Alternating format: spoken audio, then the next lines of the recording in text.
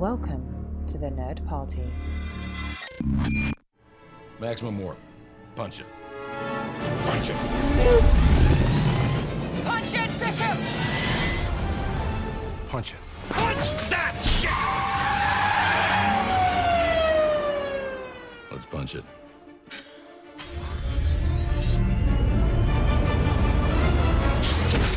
Hello and welcome to episode 12 of Punch It! My name is Charlene Schmidt, and with me as always is... Tristan Riddell. Tristan, I know you are extraordinarily happy with the topic of today's podcast. Yes. You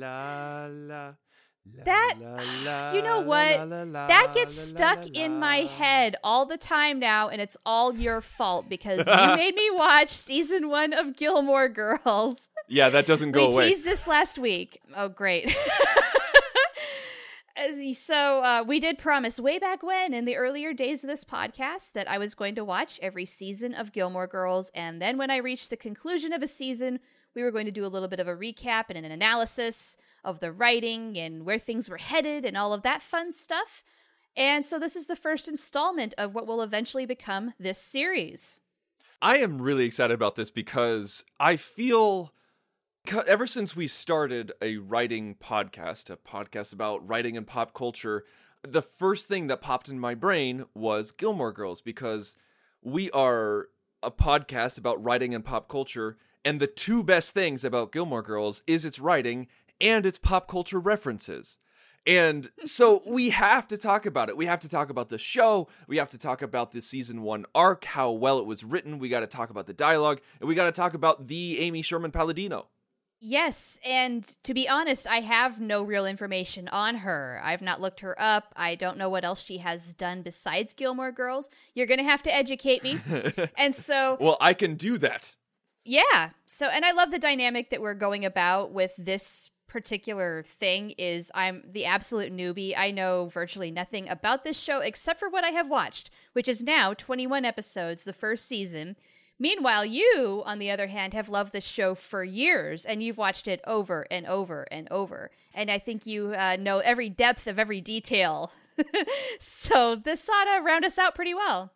Just about, because there is a travel poster hanging on my wall, not inside my Nerdazium, not inside my office, on the outside hallway of a travel poster of Stars Hollow. It's a fictional town. Wow. And I have a travel poster for it. My wife and I, we love the show. It took me years to convince her to watch it because I watched this from the pilot. I watched this show when it started in 2000, so that's 17 years ago. It's so weird to think that this show is that old, by the way. It does not seem like it came out in 2000.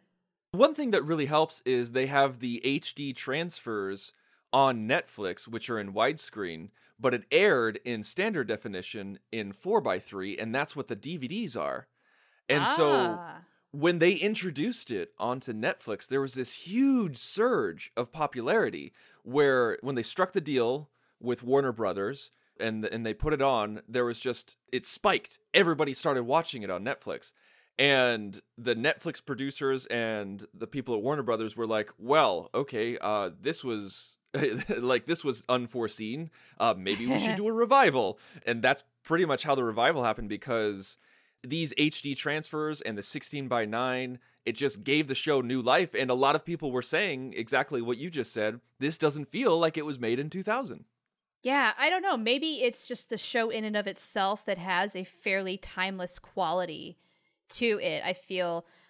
Let's just jump right into it. I feel like overall this show has very relatable scenarios to it, where it is a daughter and the mother going through a lot of things, like just the standard things that we all kind of experience growing up. Things like your first love, your first boyfriend, or what have you. And so in that sense, it's extraordinarily relatable. Conversely, though, one thing that, going in with no knowledge whatsoever, I had no idea this was going to be where Lorelai comes from a rich family and she's sort of the black sheep because she got pregnant at such a young age. By the way, this podcast is going to be spoilers galore in case you couldn't figure it Yeah, out. the show is 17 years old, so let's just give a quick recap of the premise of the show for those of you who haven't seen it. Okay, good idea. Please watch it. It's so good. It is such a good show, and it's wonderfully written. It's wonderfully acted, and so the premise of the show is it all focuses around a mother-daughter relationship, like Char said, and they're so close in age because they're only 16 years apart because she had Lorelai, the mom, had Rory, the daughter, at age 16, and she was a part of a very rich and influential family in the community, and so she became the black sheep even more so, and she was always kind of the troublemaker, and this was kind of the straw on the camel's back, and so it was very embarrassing to the family because they're such high-level people, and Lorelai pretty much ran away and started working in an inn when Rory was just a baby, and then she worked up in the inn, and now she runs that inn, and it's called the Independence Inn, and then Rory got accepted into Chilton, which is a huge, prestigious academy in Connecticut, and they live in a small town called Stars Hollow, and it's a great small town because it's filled with quirky people, everybody knows each other's business, it's very stereotypical small town stuff, and so in the pilot, you have Lorelai who's freaking out because she's like, okay, my super smart daughter got accepted into this great academy. She wants to go to Harvard. How am I supposed to pay for Chilton? And so she is forced to go to her mother and father, who are very estranged. And she asks for the money, and they say, of course. But the grandmother, the mother of Lorelai, who is an amazing character, played by Kelly Bishop, Emily Gilmore, she said, okay, I'll give you the money under one condition. You and Rory have dinner with us every single Friday night. Lorelai reluctantly agrees, and thus the hijinks ensue. So Rory's able to go to Chilton. Lorelai is able to afford Chilton, but now she has to be more integrated into her parents' lives. And so Amy Sherman-Palladino is the creator of the show, and I won't give you her life story, but she started out on Roseanne as a writer she for about did? 3 seasons. Yeah. Oh, nice. I love Roseanne. I figured you did. And so, yeah, she was a story editor and writer for about 3 seasons, and then she went on to Gilmore Girls, and what happened was that she had a pitch session with some execs at the WB, and with a pitch session, you usually don't just pitch one thing. You say, like, okay, I got this idea, and they go, no. Okay, I got this idea, and they go, no. And you say, I got this idea, and if they go yes, then you walk away. And so they kept saying no to her. Every idea that she had, they're just like, nope, not interested. There's the door, use it. And she goes, okay, and she makes it up completely on the spot. She says, oh, nice. We got this mother and daughter relationship, but they're more like best friends. And then she just kind of pitches them the pilot, and she just thought of it off the top of her head. Wow, so she did a pitch session, a real-life pitch session, how we do episodes on the fly. Yeah, absolutely. Yeah, she wrote an episode on the fly in the room, and the WB was just like, sold, here's a check, boom, go. Nice. She made a pilot, and it was fantastic. They did a season order, and that's why, that's why the sets are very different from the pilot to the second episode. Because in the pilot episode, they used real locations that were already built. Oh, and okay. In the second episode, they built all the sets, and so that's why Stars Hollow looks drastically different from the first episode. I gotcha. Okay, that makes a lot of sense. So I want to ask you, before we get into what you thought about the season, what you thought about the show, because this is a writing podcast, I want to ask you, what did you think about the writing style of Gilmore Girls right off the bat?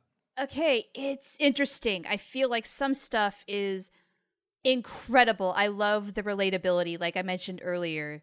So many things that say, like, the interaction between Rory and Lorelai feels so very natural and absolutely realistic. And then sometimes I feel like episodically the show is a little too predictable in its setup sometimes. Like for the problem of the week, it's almost sitcom-ish, but this feels, it has funny moments, but it feels more like a drama. Would you agree with that? Yeah, I would say that this is definitely a drama that is funny. Like I don't want to say like it's a dramedy or anything like that. I hate that No. word. But No, no, it's it's an hour-long drama that's funny. Like this is not an hour-long comedy, but it's often more funny than not. Yeah. So for some examples, I feel like some of the sitcom-ish setups they had were like the double date with Suki and the produce guy. That whole thing was just so predictable. I didn't like that at all. Also, Lorelai dating the teacher. Awkward situation. In real life, you know that you really shouldn't do that because of the complications that might ensue. But with Lorelai, the heart wants what it wants, and she goes for it. She's got more guts than I probably ever would. And then also, I feel like sometimes some of the banter between Suki and the produce guy, like starting off in those earlier days before they become a couple, it's just so sitcom-ish. It's so predictable. They sound like the old married couple, and they're going to get together because of the way they interact. And okay, just get it on already. Stop. But anyway, the more intricate details of this show make it way more interesting from a writing perspective, where Lorelai is a very complicated character, and the deeper you go into the series, at least so far, in my opinion, has been a great examination of what a wonderful character that they created. Because at first she comes off, I want to say, somewhat immature. She's got that kind of like best friend, cool mom vibe. The mom that everybody thinks that they want, but really, that could go very bad and backfire, Because at first I thought, man, Lorelai is so lucky that Rory is such a good girl, but then on the other hand, I felt really bad for Rory. Because Rory, I feel, has the world's weight on her shoulders, the poor kid. She's wicked smart. She's going to a prep school. She wants to go to Harvard. I mean, she's got the perfect setup for a mental breakdown at 20, okay? The poor kid. Anyway, it gets so much better, though, as we go along, though, when we learn just how intricate and dynamic this whole thing is, say, between Lorelai, Rory, her mother, her family, Rory's father, Christopher. That's where the writing really shines, in my opinion, is not only creating this dynamic, but playing it out and learning that there's a lot more to these relationships than at first meets the eye. And so going back to Lorelai, her real life outside of work is kind of messy. Like, relationships are a very gray area for her, I think. She didn't date around for a whole lot because of her daughter, and then now she's trying, but it's almost like I was screaming at the screen sometimes saying, oh my God, no, Lorelai, you're doing it wrong. Don't date him. Because it seems very painfully obvious at this point that Luke and Lorelai are absolutely meant to be together. So this Max guy, what are you doing? Wow. Boy, are you in for a roller coaster ride if that's your frustrations. Because, that you're going to find yourself screaming at the screen more often than not. Oh, boy. Okay. Well. But that's what happens when you have complex characters. And so I'm really glad that you pointed that out, because what makes good writing is not just good dialogue, but complex and interesting and intricate characters. And Lorelai Gilmore and Rory Gilmore are very complicated people. And very much. I think that's one thing that I really, really enjoy about the show is that Lorelai could just be the cool mom. She's like, I'm not like other moms. I'm the cool mom. Like the kind of mom that gives you a condom and lets you drink at home. Like that kind of mom. She could have just been that person, but she's not. She wants to be a good mom. She tries to be a good mom, but she fails constantly. And some of it is because she ran away at 16 and she raised herself. And now she's raising this kid who she desperately wants to be best friends with. But sometimes you don't need a best friend. You need a mom. And that's the struggle. Absolutely. Yes. I'm so glad you brought that up. I felt that a part of why Lorelai is the way she is because at 16, I think maybe she had just a little bit of emotional stuntage. She had to grow up. She was having a child of her own that had a profound impact on her psyche. How could it not? But then the thing is, there's this weird dichotomy too, because she runs the inn and she does a fantastic job of it. I mean, she's got that place down. She knows exactly what to do all the time. That's super organized. That's like the constant in her life. But everything else can be a little messy, a little tangled, including the relationships with everybody in her family. So what did you think of the dialogue? Because when I talk to people, when I try to convince people to watch it, I sell them on the dialogue. I say, like, it's really well written. It's really fast paced. You have basically in a 42-minute episode, you get about 65 pages of dialogue. And some people who I don't prep, they come to me and they're like, wow, that was kind of hard to get used to. What did you think of the dialogue and the speed? It's definitely higher speed. I mean, there are constant snappy one-liners coming at you all the time, and I can appreciate that. At first, though, and maybe especially in the pilot, I felt like all of the characters were written that way, and therefore they all sounded the same. Mm-hmm. You have to keep going for them to develop their own voice. And so even though you still have that snappy dialogue as things go along, there is a difference between Lorelai's snappiness, Rory's snappiness, and Emily's snappiness, for instance. Right. But you do have to kind of, well, for one thing, you have to get used to it. But then also, you do have to kind of let it develop a little bit. Because it sounded initially like maybe Amy Sherman-Palladino was writing almost like with her voice, as it like maybe this is actually her. And so everybody sounds like her, if that makes any sense. No, I think that makes sense, and I think you're absolutely right. I think the writers can sometimes overcompensate or really just have one voice for all the characters, and then they're like chess pieces that are being moved around or sound the same. And I think that's very true for this pilot, and that's what you get in season 1. You get the growth of the characters, and I feel like that's the sign of a good show, especially a show back in 2000, where you weren't planning out the entire arc of the season or the entire arc of the show, and everything like that. And it wasn't, right. It wasn't like Breaking Bad or Westworld or anything like that, where it's just you wrote an episode and then see how well it did. And like you had a general idea of where you were going to go, but you would wait for reaction and critical, reaction and fan reaction to figure out what worked and what didn't. And that's definitely what happened in this first season is Amy Sherman-Palladino and Daniel Palladino were working to find out what worked. And like you said, everyone found their voice, because there's a big difference between Emily Gilmore, Lorelai Gilmore, and Rory Gilmore. Even though they're all Gilmore Girls, their voices are very different. Even if they can like shell out those pop culture references or those snappy one-liners, it's almost like an Aaron Sorkin TV show without the political references. And it's really cool because Luke is intelligent and has snappy one-liners, but he delivers them very differently from Lorelai, but you see that more and more as time goes on. Right. And it's not just the difference between the actors. I mean, what Luke says is going to be different from what Lorelai says. Not at first, but eventually they do get there as they kind of figure out who these characters are. And speaking of Luke, like Luke is one of my favorite characters. I love the Luke-Lorelai. I love Luke. Friendship and relationship. Luke was originally just signed on for the pilot. Oh, really? The Palladinos really had no plans on keeping Luke, or weaving him into the storyline. But after they saw the pilot and they noticed the chemistry between Lorelai and Luke and those actors, they were just like, we gotta keep him. We gotta sign him on as a regular. Absolutely. Not keeping him on would have been a huge mistake.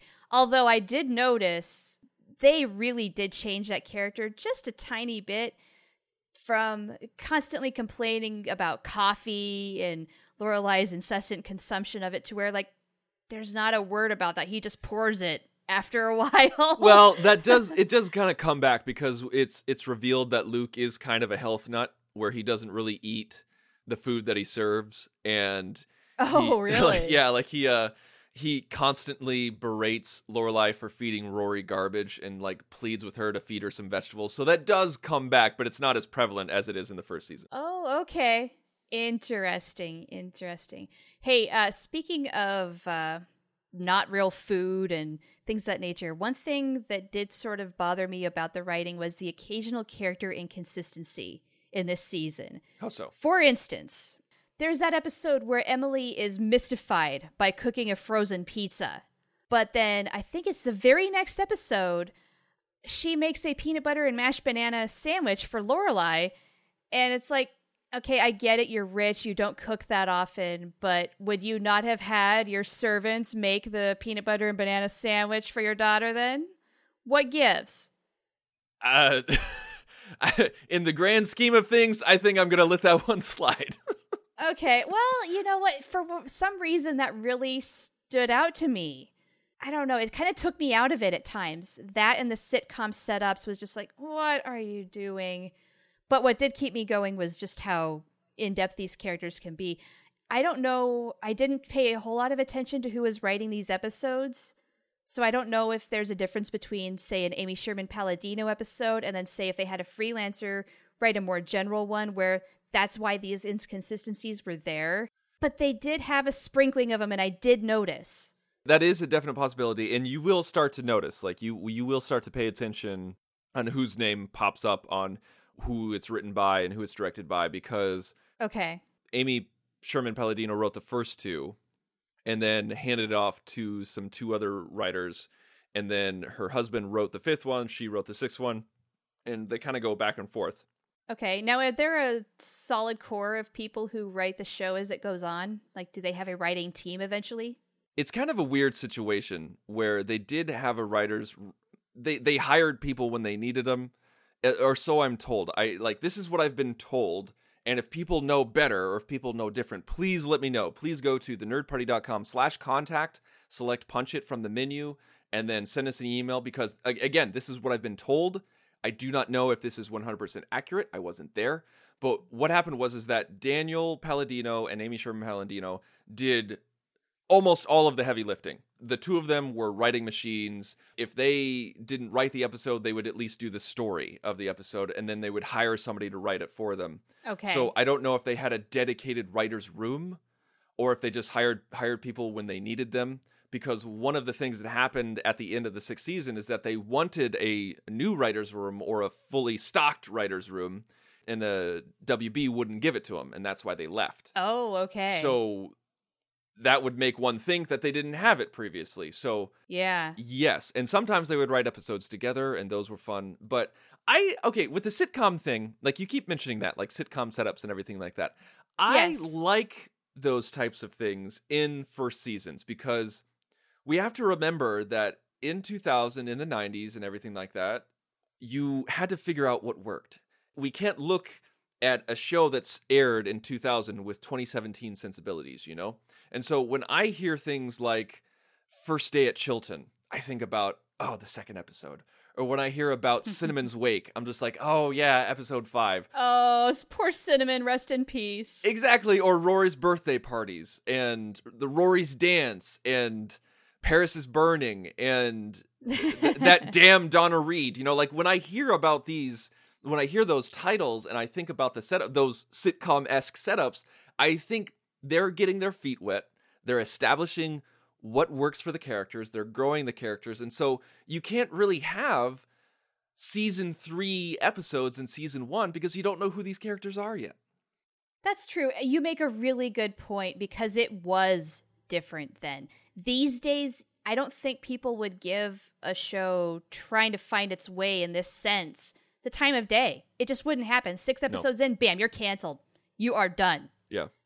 Back then, though, it was a different thing. Shows could take their time to grow a little bit, and that's exactly what they did. So thank you for pointing that out. But you're not wrong. I don't think you're wrong at all. I think you're accurate in what you're saying. I am just coming to its defense. Okay, well, no, that's a very good, valid thing. I think I was viewing it through a 2017 lens and not even considering that at all. So thank you. But yeah, so you talked about, you didn't really like the sitcom-y setups, but you like the characters. You like how the characters grew. Mm-hmm. So what's something that really bugged you? What's something that you're just like, you know what? Let's do it this way. Let's attack it from this angle. How would you punch it up? You've seen season 1. You have no idea what's going to happen in season 2 through 7 or the revival. What would you do to punch up season 1? Because you're like, you know what? This worked. This didn't. How am I going to punch it up? Okay, what I'm going to do right off the bat, I'm going to make Suki and the produce guy. I know I keep calling him the produce guy. I don't remember his name. Jackson. Jackson.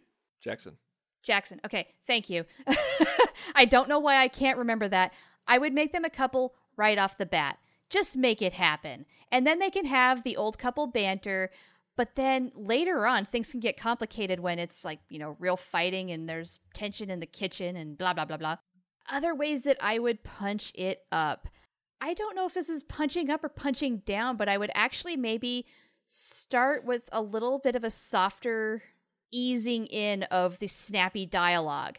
I would let the characters find their voice first, rather than having a snappy comeback with every other line for each of the characters, because that really did bother me in the pilot.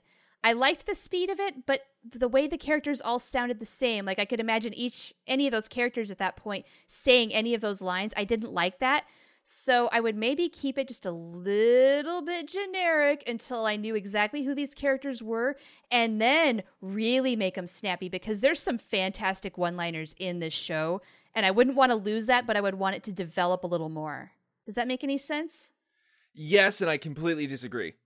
I had a feeling you were going to, and I imagine there's a lot of other people saying that too, because that's such a feature of this show. I think that's the thing, is that, granted, I'm looking back on it with 17 years of memories and of watching the show and rewatching the show, and so I see that snappy dialogue is so integral to the identity of the show, is that if you try to take that away, even in the first season, or try to build it up, then you just have this generic WB, CW, teenage angst, and, like, I'm a 30-something and I don't know what I'm doing with my life show. But right. What sets this show above the rest, what makes it different, is that writing style. That is true. That is absolutely true. What did you think about the arc of the characters over season 1? So you have Lorelai and Rory go through some hard times. You have the dance, where she wakes up and she fell asleep at Miss Patty's. And you have Emily and Lorelai's relationship going up and down at the same time that Lorelai and Rory's relationship is going up and down, but yet it ends happy and they're both with people that they really like. What did you think about going from episode 1 to the season finale? Arc-wise, I feel like the evolution was pretty cool. I mean, yes, there were definitely some twists and turns, and I did find it interesting that they kind of ended it on a good note and a solid note, even though they weren't necessarily planning arcs, as you mentioned earlier. But it landed that way. It did. It got there. And so if you watch nothing else of the Gilmore Girls and you just watch this, you have a complete story. But of course, things are going to get more complicated and bigger and yada, yada, yada. But you could have just this understanding of these people and like, oh, well, they're on their way. The kids are all right. Happily ever after. So I really enjoyed the arc aspect of the show. That and just the complexity of the characters, that's kind of what really kept me going with it, was just I wanted to keep seeing the development of these things. And the family dynamic really is interesting because I find it incredibly relatable to a point with my own family. I don't know if I've told you this, but my mom had me when she was young, at 18. Not 16, but 18. Close enough. So in that sense, I mean, in those days, she had a shotgun wedding. She was kind of forced into it, and things ultimately did not work, and yada, yada. And so it was like her and me against the world. And I feel how that's like how Lorelai and Rory are in interacting, only like amplified, completely exaggerated. And while my grandparents were not rich, simply a teenage pregnancy was enough. I mean, they were disappointed and they wish my mom would have made better choices. But then when I did arrive, I was cute enough to where they decided it was okay. And things ultimately did turn out a little better. But, I think my mom went through a lot of that. And if my mom were watching that show, she'd probably really understand Lorelai. And having a child so young and having to basically give up any career aspirations and all of that at such a young age because her life changed so drastically as the result of having a child. I see that in my own family. I see that playing out, and I really understand it in that respect. Also, from Rory's perspective, I was that good girl too. I always got the good grades, yada, yada. I was the people pleaser. I wanted to make peace with everybody. I see a lot of that in Rory, and so I see a lot of myself in Rory at that age. Okay. So that's interesting to me. Well, that's really cool that you have such a personal connection to the show. I'm glad that you because that's the thing, is that this story is more common than it is uncommon. I spoke with a friend of mine at work who his mom was, I think he said 14 or 15 when he was born. Wow. He was born in South America, and that was the situation he was born into. And so he has a very unique perspective on life, and he has a very different type of relationship with his mother than I do with my mother, or somebody who was born in a much more stable household, quote unquote stable, or or that had much more of an age gap, or and everything like that. And so it's really cool to have people's perspectives on this show who are like you, who has a mom who's closer in age than me or some other people. And so that's really interesting. I'm glad that you were able to find that personal connection to the show at the same time, being a good writer and being able to analyze said writing. Thank you for the compliment. All right. Well, you know what? This we could go on and on and on about season 1, but there was just too much to talk about in just one episode, because we haven't even talked about this weird character named Tristan in the show.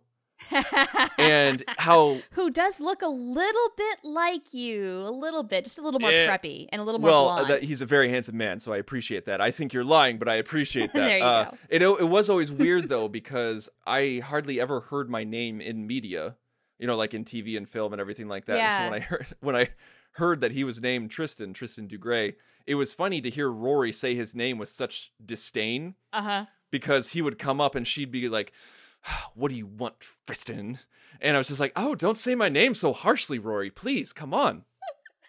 Oh, I mean, come on. Do you blame her one bit? No. Because Tristan starts off as a complete creeper. I really, really hope we learn a lot more about him, because it sounds like he comes from a less than spectacular family, has some problems of his own, but he starts off just kind of on a shitty level. Like, you do not want to be around him. He is not a good person. He's kind of disturbing. Well, he kind of... I mean, not in a serial killer way, but just like, no, dude, lay off. Chad Michael Murray is in 11 episodes of the show, and he moves on to go to One Tree Hill. So you might not learn that much about him. Oh. Okay.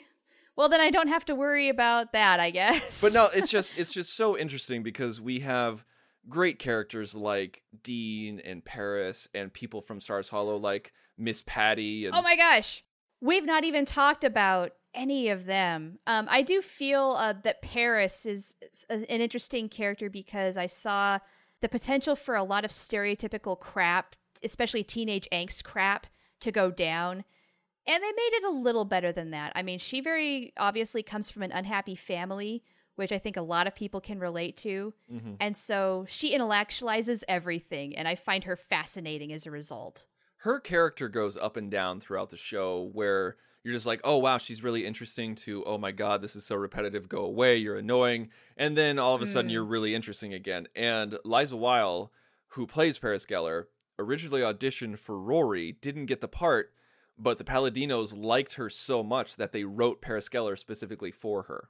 Oh, interesting. Okay. Yeah, it's going to be interesting to see how the dynamic between those two characters plays out, because they have kind of like the one step forward, two steps back kind of thing, where things are good for a little while, but then they really regress with something bad coming down the pipe. Now, before we go, we got to talk about, like, a big portion of the show is their love lives, is Rory and Lorelai's love lives. And sometimes they can mirror each other. Yes. So, what did you think about Dean? What did you think about Max? I have, I think, more of a problem with Max and Lorelai than I do with Dean and Rory. I feel like Rory and Dean, they're cute. They're very much your kind of first puppy love kind of teenage couple. They're going to have those incredibly shy moments at first that are just downright juvenile, because emotionally you don't know what to do yet, and you're figuring that out. And it's innocent, and it's sweet, and it's cute. And then I'm sure there's going to be a lot of drama as things go down. That's just inevitable, right? Mm-hmm. So I imagine there's going to be a lot of breaking up, making up, other people involved. Who knows? I do not know at this point. But as for Lorelai and Max, this is kind of where you have to have the suspension of disbelief, because in real life, if something like this happens, Max is going to get fired from his job. There's got to be some boundaries, and this guy does not really have them. I mean, he finds Lorelai and just goes for it. She goes for it, and the conflict of interest is addressed quite well, and yet they still do this. And I'm like, in real life, this is not how it is, because there's just too much at stake. Well, I don't know if I would say in real life this is how it is, because this happens more often than you think. I'm not agreeing with it, but it does happen more often than you think. But at a prestigious institution like this, and with them being as public as that, then yeah, there would be way more repercussions than what was in the show. Right, and I know that Max has a little air about him where he just does not, GAF about what other people think, and I can respect that, but why would you go there in the first place? You are a grown adult. There are occasions on this show where it feels like it is written by a 16-year-old, because I don't know, I would think that a mature adult would just say, hey, look, I think you're attractive, and when Rory is no longer my student, if we're still both available, let's go on a date. But no, they don't do that. They go for it. The other time that kind of pulled me out of the show was when Luke got into the fight with Dean. He's pushing around a 16-year-old because he broke up with his friend's daughter. What the hell? I thought that was so funny. Who would do that? He's trying to get into the restaurant, the diner, and he's just like, no, you're not welcome here, buddy, okay? I know, no, Luke, don't do that. That's stupid. So funny. No, I loved it. You're not 15 anymore. There's a few moments like that where you'll see Luke, where Luke is a nice person, but he will lose his head when it comes to Rory. He loves Rory so much that it's sometimes debilitating. And I can understand that and get that, where he will go weak in the knees for Rory, but in a fatherly way, and I think it's adorable. Maybe as things go on, I'll find it a little more endearing, but when that scene happened, I was just shaking my head in disbelief. It was one of those moments that said, yes, this is television. Mm-hmm. Yes, it's true. And not in a good way. It's true. So overall, how would you rate your season 1 Gilmore Girl experience? Are you looking forward to moving forward? Are you like, I've had enough? Or are you going to go, you know what, this is good, give me more? I'm going into it saying, yes, give me more. I'm curious as to what happens next. I would say maybe about 3 or 4 episodes in, I was not nearly as impressed or interested or excited about the series. I just thought if it keeps going without some of the complexities of the dynamics of the characters, I was out. I went into this show not knowing what to expect, having no expectations. And so when it's early on, I just thought, this is not that great of a show. I don't know what Tristan is talking about. Maybe I just don't get it. As I went along, I did start to get it, and it did start to get better. And therefore, I hope it just keeps going up from this point forward. And so, yes, I want more. I'm going to go into it excited and eager and ready for more Gilmore Girls. Fantastic. Well, I am excited for you because I cannot wait to talk season 2 with you, but you'll have to wait for the future for that one. And while you're waiting, you should also be listening, because you should be going to thenerdparty.com for all of our shows. We have so many shows coming at you. We got content coming at you every single day of the week. That is Sunday through Saturday, a brand new episode from thenerdparty.com coming to you.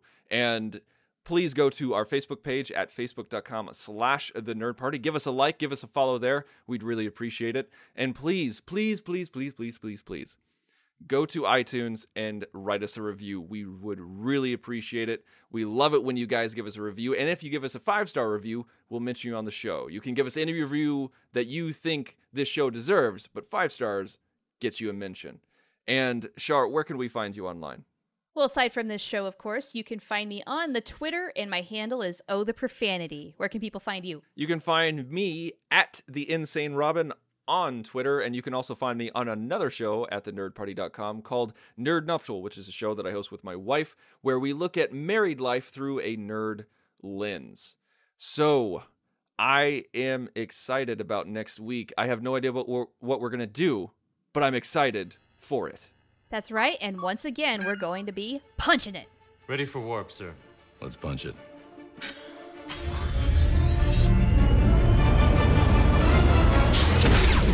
Join the revolution. Join the Nerd Party.